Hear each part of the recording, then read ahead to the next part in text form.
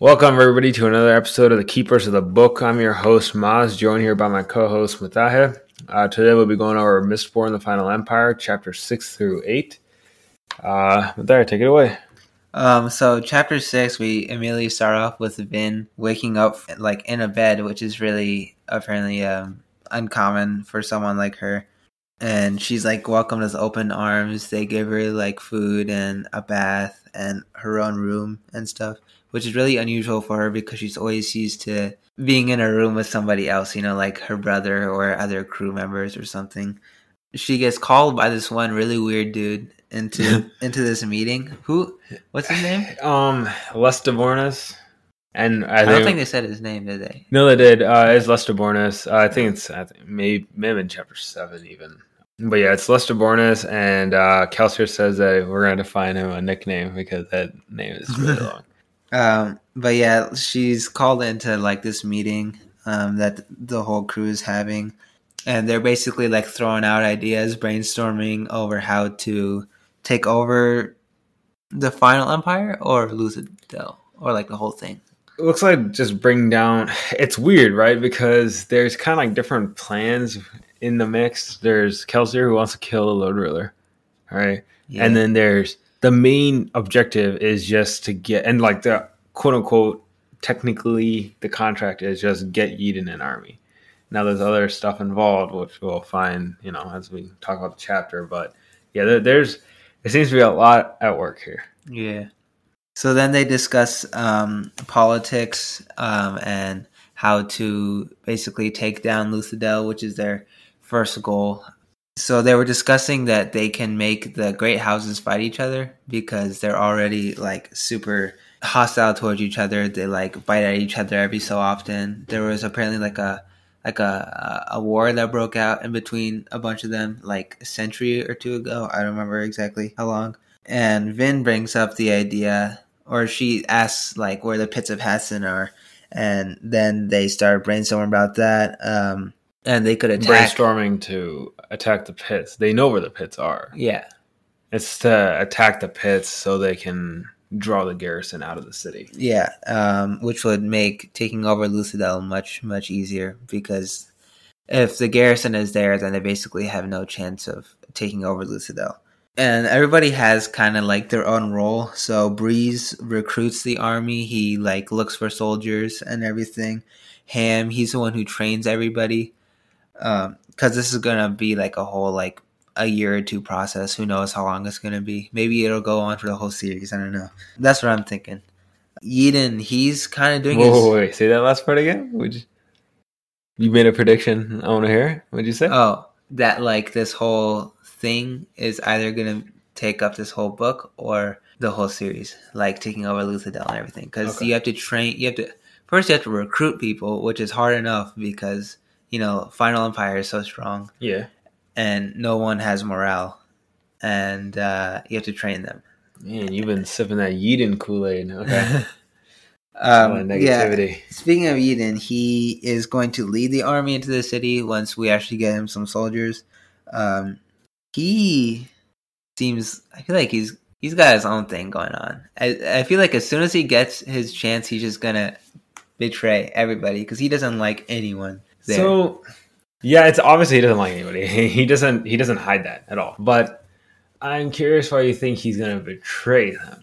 Because, he's not an Elementor.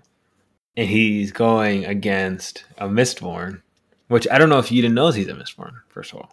But he does know that the rest are at the very least Mistings. Mm-hmm. And he knows like Kelsier is like, tippity top, one of the best thieving crew leaders out there. So, bad idea by him. I'm not saying you're wrong. I'm just saying that, like... With his army. Oh, okay. Yeah, that's fair. Because... Use the army to turn again. Okay. Yeah. Okay. All right.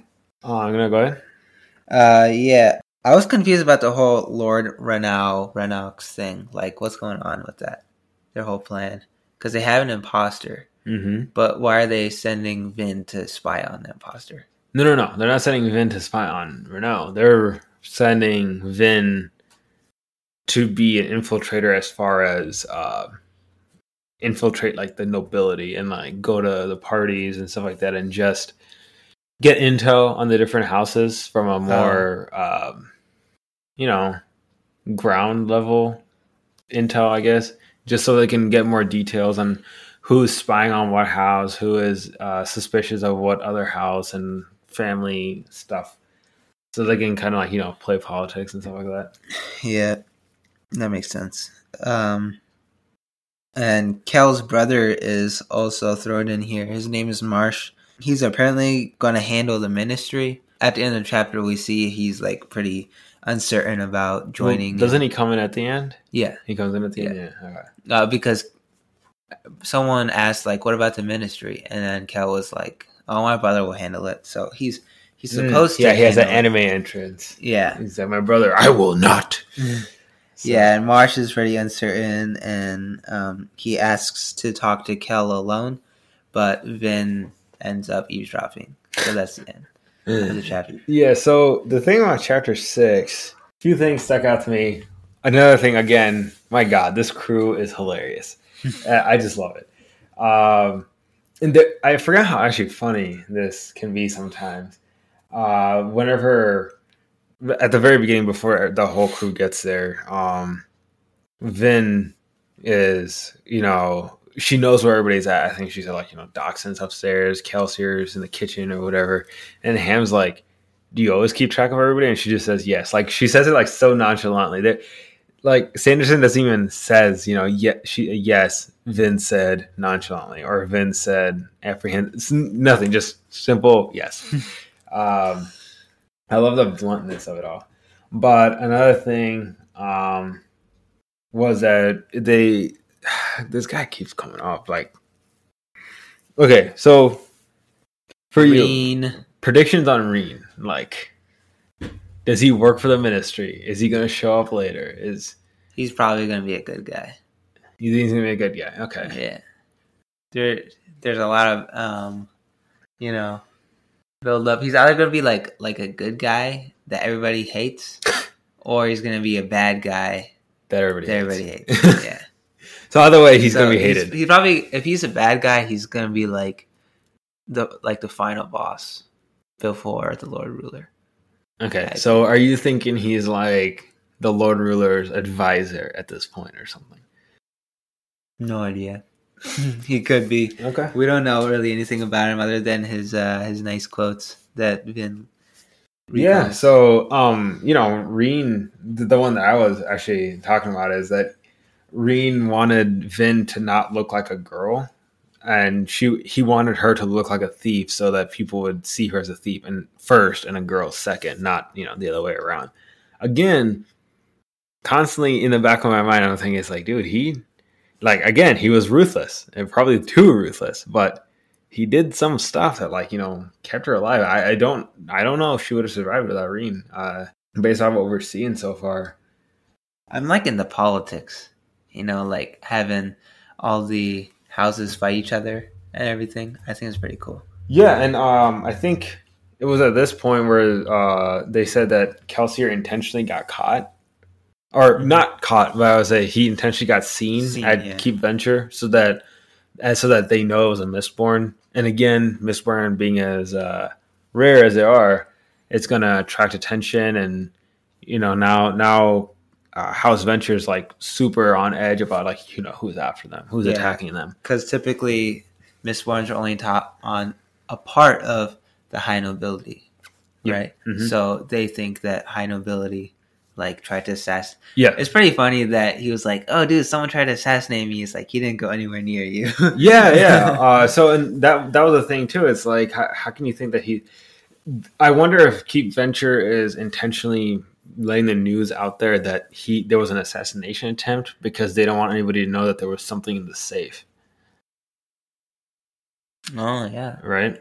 Because he went after the safe. We know he went after the safe. And we know he knows that he was not really in danger because Kelsier was clearly going after the safe. Yeah. So if word gets out that a single Mistborn went through all that trouble just to get one safe, I feel like that's going to increase talks on the streets as to what's going on. And keep venture.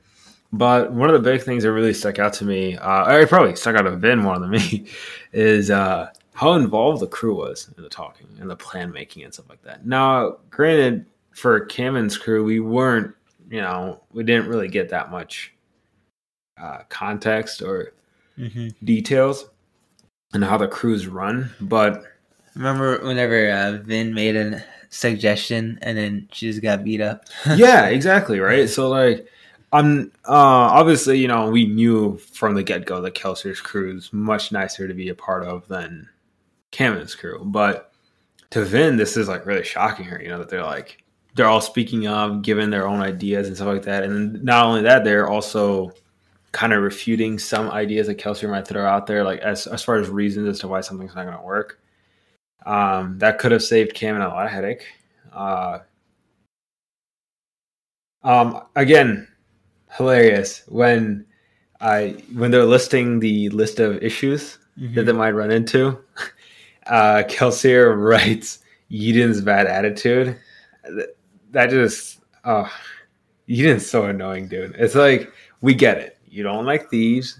You're kind of having second thoughts about all this, but yeah, it's okay. Just move on now, dude. Like, you hired them, you already paid them money. You can leave, and they've said that several times. Like, you can leave anytime you want.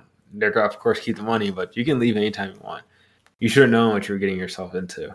But another thing is that I noticed was you see kind of bits and pieces of it, especially in chapter 6 and 7, where Kelsier might seem to be this carefree, happy-go-lucky kind of guy, who's like, very relaxed and stuff like that. But there's definitely a darkness to him. Yeah, he's got a dark side. Whenever I think the Vin says something like, by the Lord Ruler, like basically saying like, oh my God, but using the Lord Ruler as like basically glorifying him essentially. Yeah. He says like, don't even use his name as an oath, Vin. Even blasphemy honors him. When you curse by that creature's name, you acknowledge him as your God. So, like, he has conviction, and I don't understand why Yiden doesn't just kind of accept that, like, Kelsier is going to follow through on the plan. Similar to, like, in a prologue, whenever he smiled a bunch, and whenever that one old dude, he was like, why do you smile so much? And then Kel said, if we're being all angry and stuff all the time, then we're just playing into his hands. Yeah. Or something like that. Yeah, exactly. Like basically a divide and conquer kind of thing. Yeah. And one thing I noticed from Ham, he said that Lord Ruler likes to keep his defeats to a minimum. He's nothing if not vain. This one kind of surprised me. Because if you're this immortal God King, all-powerful Elementor, not just all-powerful Elementor, apparently like the most powerful Elementor ever that we've ever seen, right? Mm-hmm. Why does he care about losing troops? Right, that part surprised me. So that stuck out to me, honestly. I wonder if there's something about him that... So he doesn't like losing troops, but he's a dictator. I don't know if we've ever... Do you get what I'm trying to say here? Kind of. He's talking about, like, when they were talking about going into the caves, right? Yeah. They were saying that, the Lord Ruler wouldn't dare to attack that, or he wouldn't want to attack that, I should say. Because then if you attack in the caves, and that's nasty business, you could get caught and you could lose a lot of troops, and he doesn't like losing a lot of troops. Mm-hmm. I've never heard of a dictator who... I mean, I'm not saying dictators like to lose soldiers, but for an immortal, all-powerful God King to be scared to have any form of, like, attrition like that, I guess. He might not be immortal, I feel like he's doing that to make people afraid. Maybe he brainwashed an entire generation. We don't really know what he can do. Because I'm thinking he's like super, super old. So he probably like brainwashed that generation, and everyone and their child thought like, oh, this dude is the real deal. Yeah. I wonder too, like, most people have not seen this movie. I'm surprised that I remember this movie. It was an old animated movie. I want to say old. Probably in the last like 10, 15 years. Animated movie. It's called Igor, I think. Do you remember it? Yeah. And so I remember Igor kind of sticking in the back of my mind when I read this book. because it seems something like, there was this cloud that came on the world, and then this city, they would make monsters or something like that to fight. Or I forget the exact plot of what it was, but it was like a manufactured issue. So I wonder if, like, Lord Ruler is intentionally manufacturing a lot of this stuff to remain in power. Or what if he's not immortal? Like you said, what if he's not immortal? Yeah. What if it's just like one guy who has a kid and then he takes over, but then it's, propaganda wise, it's one person. Mm-hmm. Yeah, just something to think about, right? But maybe not, because he got captured by Kelsier. So Kelsier's seen him. Well, but Kelsier's seen him.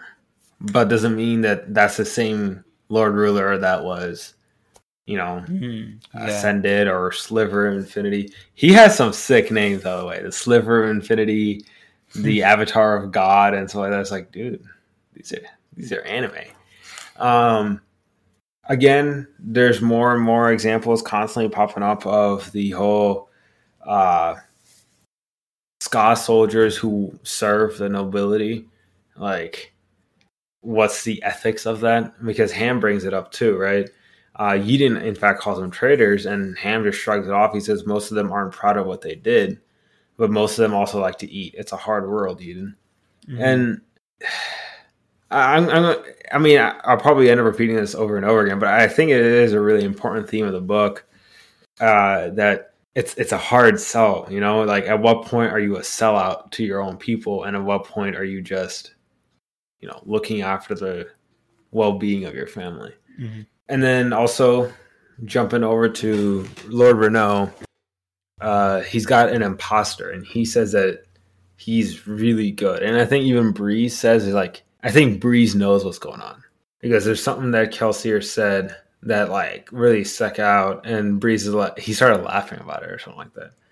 All right, so anyways, chapter 7 starts off with basically the entire group has kind of scrammed, and then Kelsier is talking to his older brother.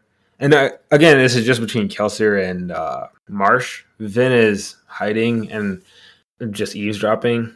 But Marsh is kind of upset with Kelsier because he feels like Marsh feels like Kelsier is only doing this because of pride or possibly even money. Kelsier doesn't feel offended at first, and he's kind of like laughing it off. But then he actually says this too, which I thought was funny because it's really true, at least for me. He knows exactly how to make me mad.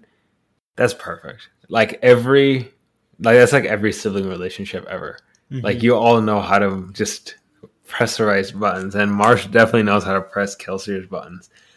And he was the only one who like took away his humor for a bit. Yeah. So, I mean, this is why I like Kelsier a lot, right? Like you can tell that there's a lot of pain in that character, and Marsh really. I love Marsh and Kelsier's interactions. Mm-hmm. They're some of the best character interactions. So Marsh kind of gets convinced eventually, and he gives in. He said he'll infiltrate the ministry, which I'm not sure what that involves exactly. Like, what do you mean infiltrate the ministry? Are you going to be like a janitor? Like, what does that mean? I like Marsh. I think it's pretty cool. Yeah, and it's crazy, right? That we don't get much. I think this is the first time we've actually run into Marsh, and mm-hmm. you can't help but just love him right away. So, anyways, Marsh leaves, and then Kelsier takes Vin out, and then starts teaching her the metals. And this is what's known as like just the info dump, right? Certain books have this, maybe spread across several chapters. Sanderson, it seems like he likes to do the info dump method. I think we talked about it a little bit last time. I personally like the info dump method because it doesn't feel too jarring. I can see why it kind of sticks out to some people. But anyways, he gives her a mist cloak, which the way I thought of it was it's just a regular old cloak with a hood, but it's just like cut up into stripes below the shoulder. Yeah, I saw a picture of it. It was kind of, pointless. I mean, it looked, again, super anime, but yeah. And we'll post the pictures of that too on the show notes.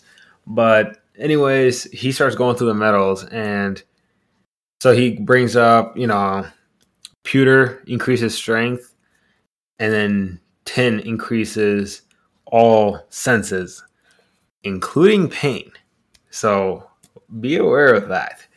And then he goes on explaining, I'll just go through the list. Bronze, which whenever you burn bronze, you can see other people who are, I don't know what the burning metals. So you can see other people who are burning metals around you. Yeah, I literally was about to say channeling. And had to stop myself. So that's like the Steel Inquisitor power. As they use what is that? Bronze. Yeah, they use bronze. Yeah. So and then let me just go through it real quick. So copper hides you. So if you have a copper turned on, and then you can use the other metals, then you can hide yourself. That's why like Clubs is a smoker. Apparently, you can put up a copper cloud to hide others. Yeah. With you as well. So they apparently all have names too. So people who burn pewter because they increase strength, they're known as thugs. Tin burners are known as tin eyes. Bronze are seekers. Coppers are smokers. And then he doesn't really bring this up now, but it's not a spoiler by any means. Steel push and iron pull, right? So if you burn steel, you can push things. We already kind of knew about this whenever he was raiding Keep Venture. Yeah. So they're known as coin shots. The guys who steel push, and then the guys who iron pull. Again, these are misting, so they can only burn one metal. Yeah. Those who do iron pull, they're known as lurchers. I have not remembered any of these names or what any of these metals do. Yeah, I mean, okay. So the thing is, you will. How every single time that these characters will burn their respective metals, Sanderson will say stuff like steel push, and pewter enhanced strength, and the pewter enhanced muscles hardened her bones, so it kept it from breaking and so like that. So he'll say what metal is doing what, and over the course of all three of the books, by the way, and it does get annoying. In my opinion, it definitely gets annoying. So I like this chapter a lot. I don't know about you. Chapter 7? I like the first half a lot. Like the marsh thing, I love that so much. So what about it did you not like about the second half? Did you not like that it was info dumpy? I didn't dislike it. I just liked the first half. Because of Marsh? Yeah, that's fair. I think I like info dumps because I liked Half-Blood Prince. So I actually really like info dumps too. I like info dumps because, especially for a first book or in something just a lot of information. Yeah. Because, and we talked about this last time too, but just to touch up on it again, when you have a big world or a complex system like Mistborn's magic system is, going through all of that over several chapters and piecing it together yourself can get cumbersome. But having it all presented to you all at once, and by the way, these aren't all of them, right? These are just the more common ones. We're missing 2, I thought, only. Yes. Yeah. So he does say in chapter 8, he goes up on, it's brought up again. There are 2 other ones, but he said they're kind of complex, I guess, in the way that they work. So, but we will, obviously come across them.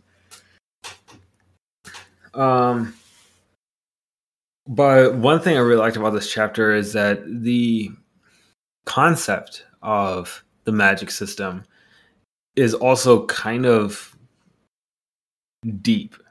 And I mean deep philosophically speaking, right? Because Kelsier, and I like this line a lot. He said everything has consequences. Mm-hmm. And I like that a lot.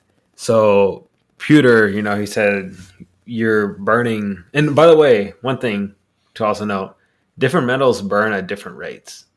Oh, yeah. Yeah, the pewter one, the one that strengthens you, didn't that burn much faster? Yeah, I think tin was super slow, which was... Oh, I already remember. Pewter was strengthened and tin was the senses one. Yeah. Tin burns super slowly, so you can keep it on. Yeah, and copper I think also burns slowly, and So a lot of these burn slowly, but I think like what I love about this is they're alloys of each other, right? I think like pewter is an alloy of tin, or it might be the other way around. I'm not sure. Yeah. I'm not a chemist. And then bronze is to copper, and then steel is to iron. So it's really cool because there's the internal and external, and then there's like the internal mind, external mind. So and then there's also the soothing and rioting emotions. I forget, and I actually did not write it down what those metals were. But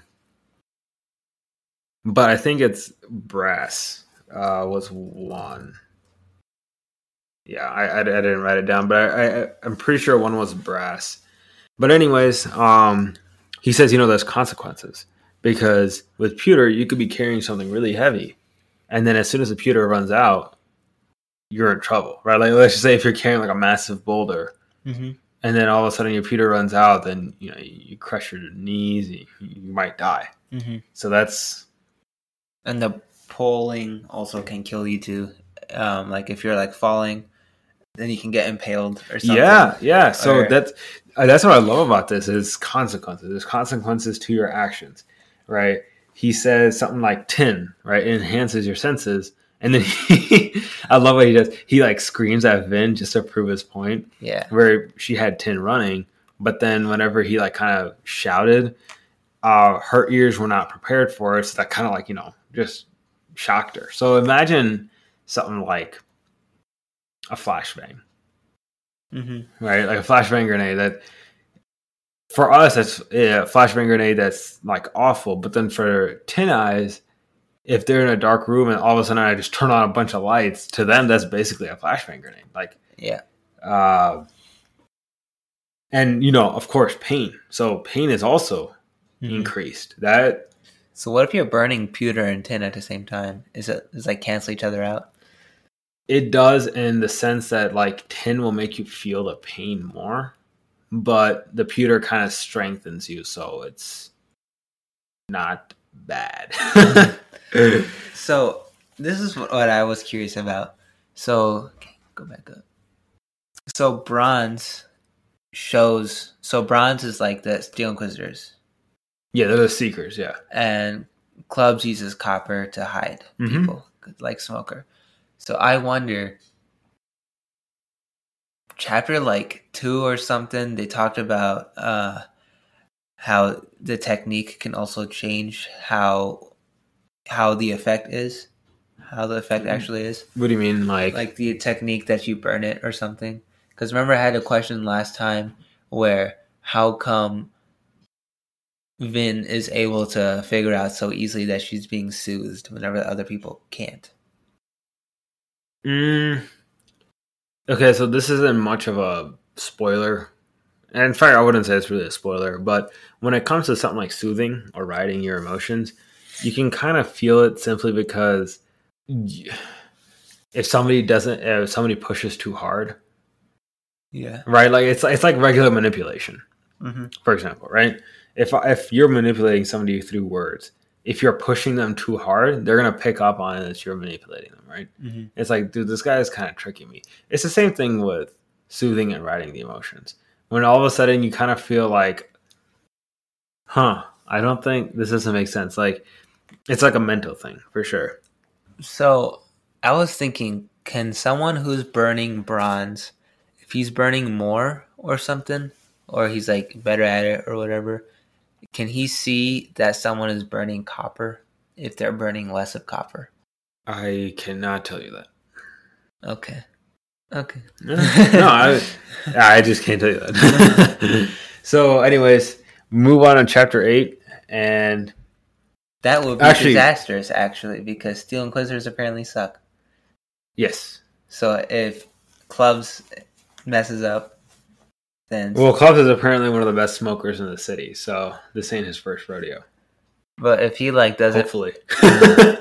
If he like doesn't burn enough, and a Steel Inquisitor walks by, he's like, burning his entire stomach, then bye-bye. Yep. Bye-bye, crew. That's my... It could be a short trilogy. Yeah? That's my prediction. So, roll credits. So anyways, yeah, chapter 7 actually ends with them kind of testing out the steel push and iron pull. And this is really interesting, but we'll get into the actual physics of it in a little bit. So he ends with jumping from, I think, a building over and up onto a wall. And I think it's like the border wall. Yeah. And of course, it's at nighttime. The mists are out. Yep. So, yeah, that... The chapter kind of ends with her, like, in the middle of the air. Yeah. So, I love the physics of the steel and iron, the steel pushing and iron pulling, right? Because, and it makes a lot of sense.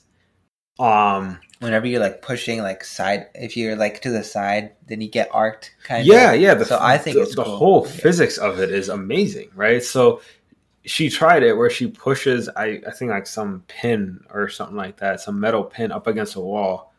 So when there was no resistance, right? When Vin is pushing the pin through the air, there's no resistance, so it's just pushing through its own weight. Then as soon as it hits the wall and she tries to push, it pushes herself back. It's like because it's like Newton. Yeah, right. Like it's like the laws of physics. So she's pushing up against the wall. So because the wall weighs more than her, or it's more anchored on the ground, she's gonna be pushed back. So that's how they do the whole Spider-Man swinging thing, right? So here is my thought. So iron you pull, right? Yeah. So if you like tape like iron to your feet, like at the bottom of your feet, then you pull it. With every action, there's an equal and opposite reaction. So if you're pulling it up onto you, then the iron should push down, which means that you should go up. No, that's not how that works. So that's not even how physics works, first of all. No, because like you're pushing, Are you pushing on the iron or are you pulling on the iron? You said pulling. Okay, I got it backwards. Right? Yeah. Because you're right. If there's some metal on the floor, it doesn't have to be iron, right? It could just be any metal. If there's some metal on the floor, and then I'm standing right over it, and then I steel push hard, it's going to jettison me upwards straight up into the air. What if it's taped onto your feet or something, hypothetically, would it just push you down faster? No, eventually something's going to have to give. Like the tape's either going to give or you're not really going to go anywhere, right? Because you're going to be anchored to the ground, essentially. Because you're... like in the middle of the air, and you have it taped to your foot, it would just like push you down. If again, it's like the physics stuff, right? So if it's like anchored tightly onto your foot, you're going to go down. Okay. But if it's kind of loosely, like, like bound together by a rope or something like that, and then you push it, most likely it's going to tear the rope or just slide out and then just go shooting down. Okay. So last stupid question. So there's a lot of cool stuff that you can do with this. This is what's amazing about this magic system. So you are pushing something against a wall, mm-hmm. and you're getting pushed back. Yeah. Is there an amount that you get pushed? Like, does the amount that you get pushed is different with the amount that you burn, or is it like? Yeah. So like he did talk about flaring. Like when you flare, like it makes it more powerful, right? If you flare a pewter, it's even a little bit extra juice. But yeah, like if I steel push a metal up against a wall and I just flare it, like it's gonna make me go flying. Whereas if I'm just like barely pushing, it might just be sliding across the floor. Okay. What if? Keep them coming. Let's go. Wait. What if it like goes through? Like you're like in a forest or something, and you're just pushing it so hard that it goes through all the trees, and you're just not going anywhere. Right. Like that's possible too. But those trees would have to be lighter than you, right? Because it's a weight thing. Oh. So if it's like small trees, then sure, because he did talk about that, right? Like, because you're smaller, don't get into a push-pull battle with somebody bigger than you, which, for a 13-year-old girl, that's like everybody is bigger than her. But if you're pushing somebody who's heavier than you, say you're like 100 pounds, you're pushing someone like 150, whenever you're pushing someone and then you get pushed back, that's 100 pounds being pushed back. That's also 100 pounds being pushed forward. So you're pushing 100 pounds into that 150-pound guy. I mean, I don't know enough physics to really answer that question. That's how it works. You push it. And then, yeah, but I don't think it's 100 pounds coming right back.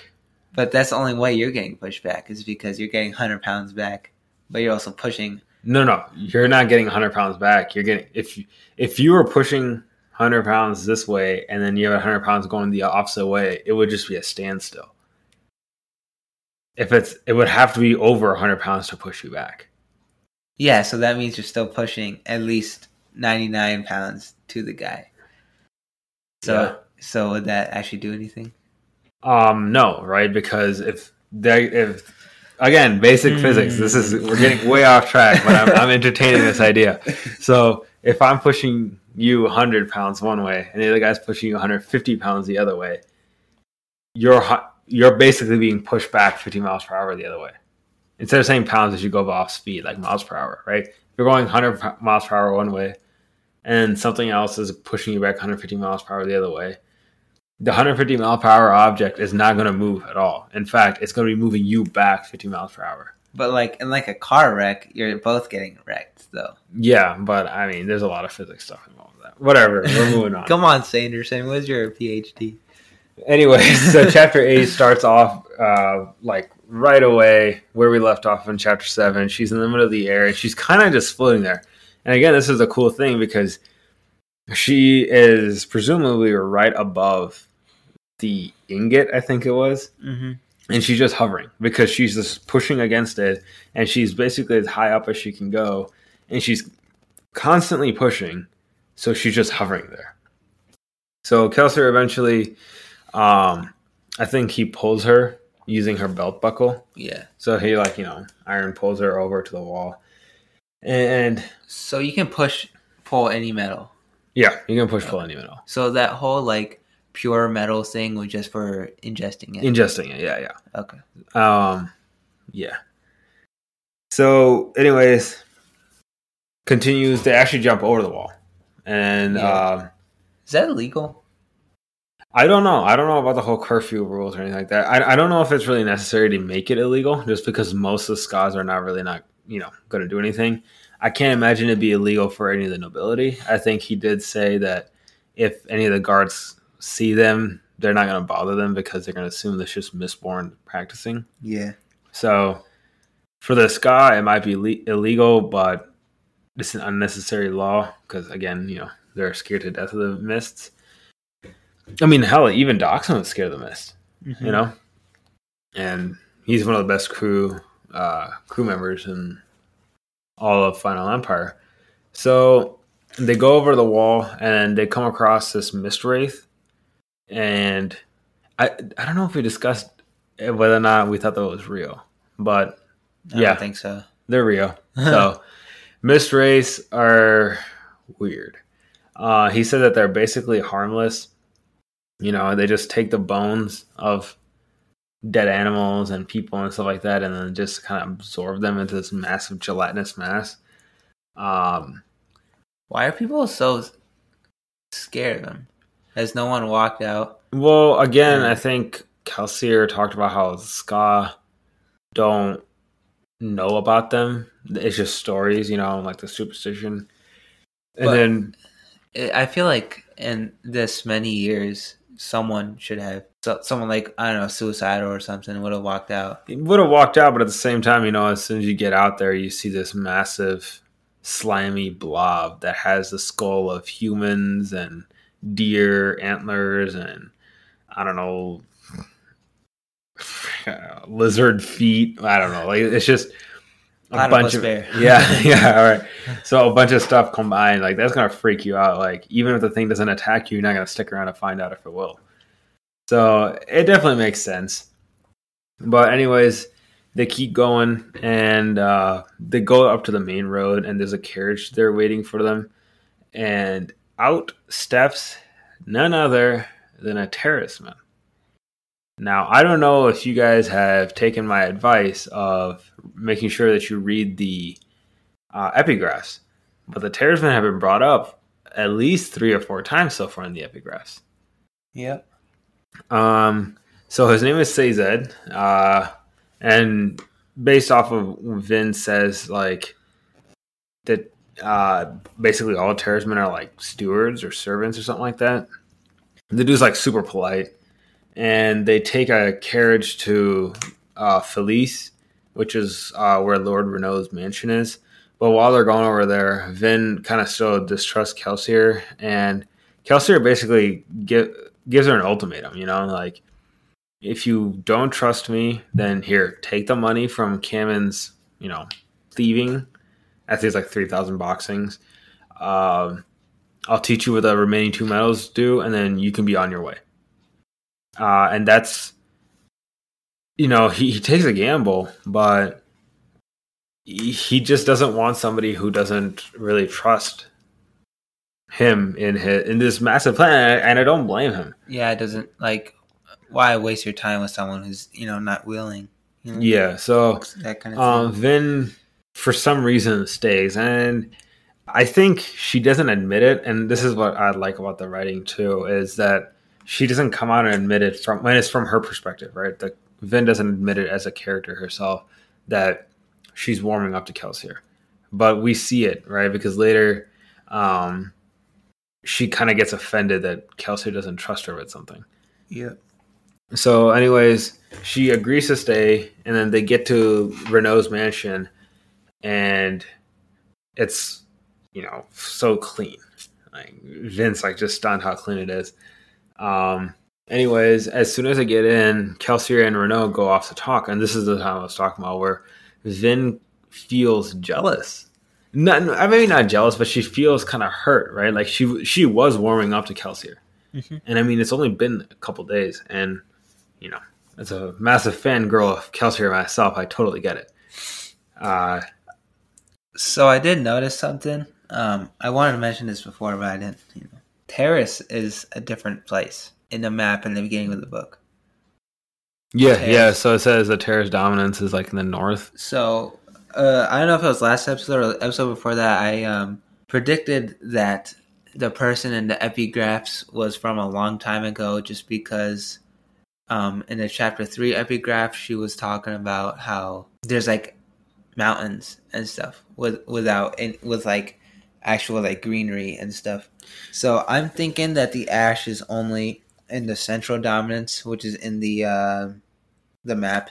We'll put a picture of the map in the show notes. But Terrace, I feel like, is just a whole nother place. Maybe it has its own Lord Ruler or something. Okay. Yeah.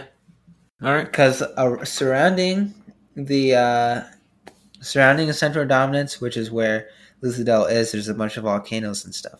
So maybe only in the inside there's like a bunch of ash. Okay. But north, east, south. Oh, you're saying, okay, there's kind of like, I see what you're saying. There's almost like a circle of volcanoes around Lucidel, and you're saying outside it, there's not going to be ash. Yeah.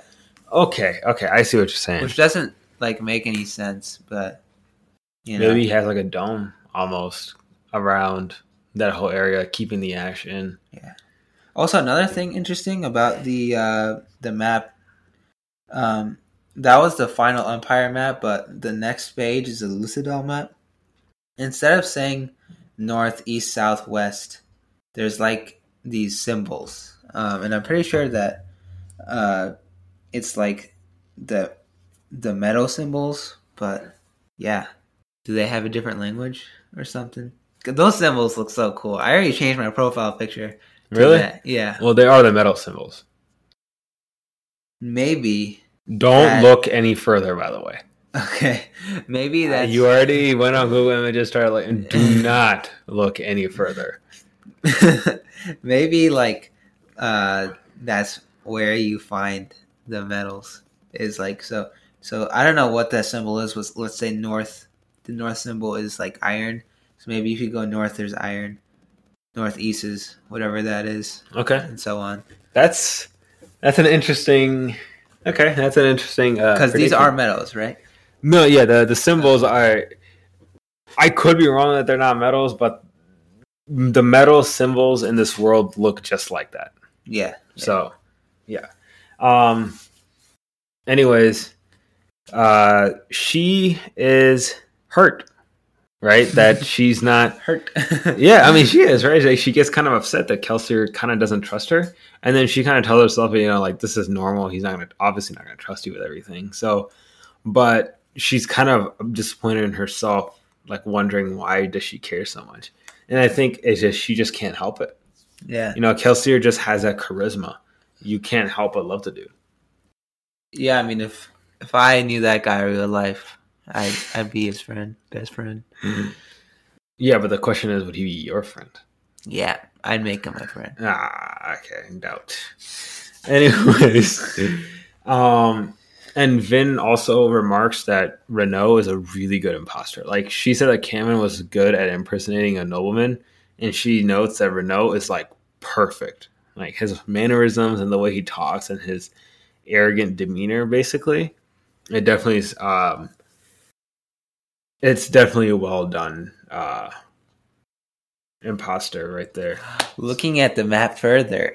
Oh my god. Okay. I think I got it right. Because south, it's kind of hard to read, but there's like the zinc gate, there's like the pewter gate, the tin gate, the brass gate. So I feel like those things are. So do you think that gate are made out of those metals? Yeah. This seems like a very terrible defense system. No. Right? I mean, like, I'm like a copper gate, right? Like, I don't think doesn't copper like bend really easily? Well, wasn't copper like the weakness of that one dude in Megamind? No, first of all, no, it's not. I know what you're talking about. Was it brass? No, it was copper. Yeah. It was a copper thing. First of all, he faked it. Oh, so, yeah, it's true. Copper has never been a weakness to anybody. So I don't even want to hear it. Pulls out Megamind. Anyways, my God. You got me completely off track. So Sazed and Vin start talking, and Sazed is really interesting too. He's also one of my favorite characters in the trilogy. Sazed starts asking about her religious beliefs, which, I mean, today's day and age, you don't talk about religion or politics, and his conversation icebreaker is straight up, what religion do you believe in, basically? I feel like Terracemen are like that, like religious, because they're just completely different. They're a different race, because they're like taller, Yeah, and I don't know if they're a different race or are they just a different culture of people, right? Like, would you think, if you were an African and then you came across a Viking in the ancient times, would you think that they were a different race or species even? Probably. Like, I guess maybe that sounds like a stupid question. Like, obviously you'd think that they're human, but a Terraceman still seems like a humanoid kind of thing. Yeah. So I mean, you could be right. It could be a different race. I feel like Steel Inquisitors are just like aliens, dude. Well, he did actually talk about that at the end of chapter 7. Kelsier does bring up that, or at least imply that Steel Inquisitors are made. Now, I don't understand if they're grabbing maybe some obligators who are Mistborn or Mistings or Seekers or something like that. And then just hammering spikes through their head, and then like, boom, Steel Inquisitor. That must be painful, and like they must be human, unless other animals or creatures or something can burn bronze. Was it? Yeah, bronze is yeah. See, you're already getting it. Yeah, no, but he does say that they're like made. Now, just need to find out what they're made of. Like, are they? And what's the purpose of the actual steel in their eyes? Because do they have steel anywhere else? I think it's just in their eyes, right? That's what the picture showed. Uh-huh. That looks scary. So, anyways, Renault, Kelsier eventually come back, and Renault kind of agrees to let her play the role of a noblewoman, but he says that she can't play the role of his heir directly. It would have to be like some distant cousin's daughter. So that way it doesn't attract too much attention. And Sazed is tasked with teaching Vin the ways of the nobility. But before the chapter closes, Kelsier does confirm to Vin that he does trust her. He's just not telling her, or he took Renault off to the side to talk to him privately for some private, personal matter. Mm-hmm. Do you believe him? Yes. Personal, yeah. Personally, you believe him? Okay. No, like personal matter. Yeah. Yeah. You think so? Okay. I don't know if I believed him the first time around. And I mean, again, when you're the leader, it's kind of got a need to know basis. He's not a lying kind of guy. Yeah. I don't think. Yeah, but when you're plotting something this big, sometimes it just not everyone needs to know everything, right? Like that's also the big thing while plotting something like this. You don't want everyone to know every detail of the plan. So if one person gets caught, the entire plan doesn't get compromised through and through, right? If let's just say only Ham gets compromised, then only the training parts of it gets compromised. Then they can replace him easily. Whereas if Ham knows the details of every plan, which that does seem to be the case, by the way, they all seem to know the details of every one of their plans individually. But anyways, one thing kind of funny on chapter 8, he shall defend their ways, yet shall violate them. He will be their savior, yet they shall call him heretic. His name shall be discord. See, the problem right there is he should have used TeamSpeak instead. Maybe he wouldn't have been so angry. Raid call. Yeah, something mumble. Try out mumble. Skype. Okay, no, that's a straight up dictator. A dictator uses Skype. I'm just getting straight up confused with these epigraphs. I like the earlier ones better because they're more detailed and there's more of it. Now it's just like 2 lines. Yeah, you can't really get anything out of that. Yeah, at the beginning of the epigraphs are like they're intriguing, and then all of a sudden they became like super vague. Yeah. And you can't even tell which direction they're going. Mm-hmm. Do we figure out at the end of this book or the series? I'm not going to tell you that. God dang it. Just utter disappointment. Yeah. Nope, not going to tell you. So one thing is that when Kelsier is like considering whether or not to let her go. This is when they're in the carriage. Kelsier, gives her the ultimatum. He's like, listen, if you don't trust me, just leave. I'll give you the money. I'll teach you the last 2 medals and you can go on your way. He says, she was not a bad person. She just thinks everybody else is. That stuck out to me. Vin doesn't think, and Vin's not a bad person herself, but she just thinks everybody else is bad. Yeah. And it just shows the trauma that this poor girl's been through. Vin asks about Kelsier's relationship with Marsh. Mm-hmm. And he's like, we fight. And he's like, and she kind of like, oh, yeah, he beat you, huh? He's like, what? No, he didn't beat me. And then he's like, oh, so you stopped him then. That's why he must be mad, because you stopped him from beating you. It's like, no. So, I mean, dude, this poor girl, man, she's been through so much crap, man. Yeah. It's really sad to see. And that's why he's having such a hard time, like, breaking through that. When the only thing you've known is your mother's trying to kill you, your brother's toughing you up, sure, but at the expense of, handful of brain cells, maybe. It's your entire childhood. Yeah, it's and I think they also mentioned that they never stayed in one place either. It was constantly jumping around. Oh, one thing. Yes. I forgot this. They said that Reen would take Vin around and move around constantly from city to city or area to area, as if though he was running from something. Did you pick up on that? Nope. Now that I've brought that to your attention, what do you think he's running from? Debts. From like other crew leaders.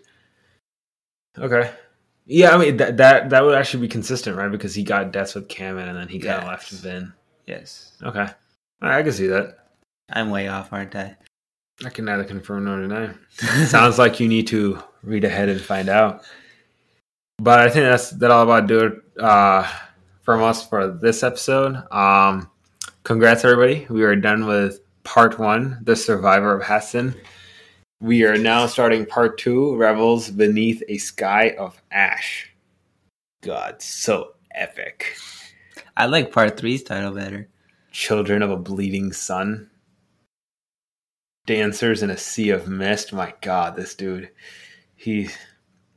Believers in a Forgotten World. That one's not that great. Yeah, I like the Children of a Bleeding Sun. Like, that part is big.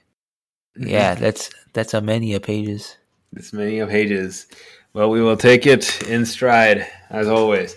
So next time we will be covering chapters 9, 10, and 11, starting part 2 of Mistborn: The Final Empire. Thanks, everybody, for joining us. Please, as always, give us feedback. Share this with anybody who you think will like it. We have started a Twitter page. Please follow us at Pod Bookkeepers. I think I got that right. If you look up Keepers the Book on Twitter, I'm sure it'll come up. I'll drop it in the show notes as well, just in case. But yeah, until next time, thanks everybody. Thanks.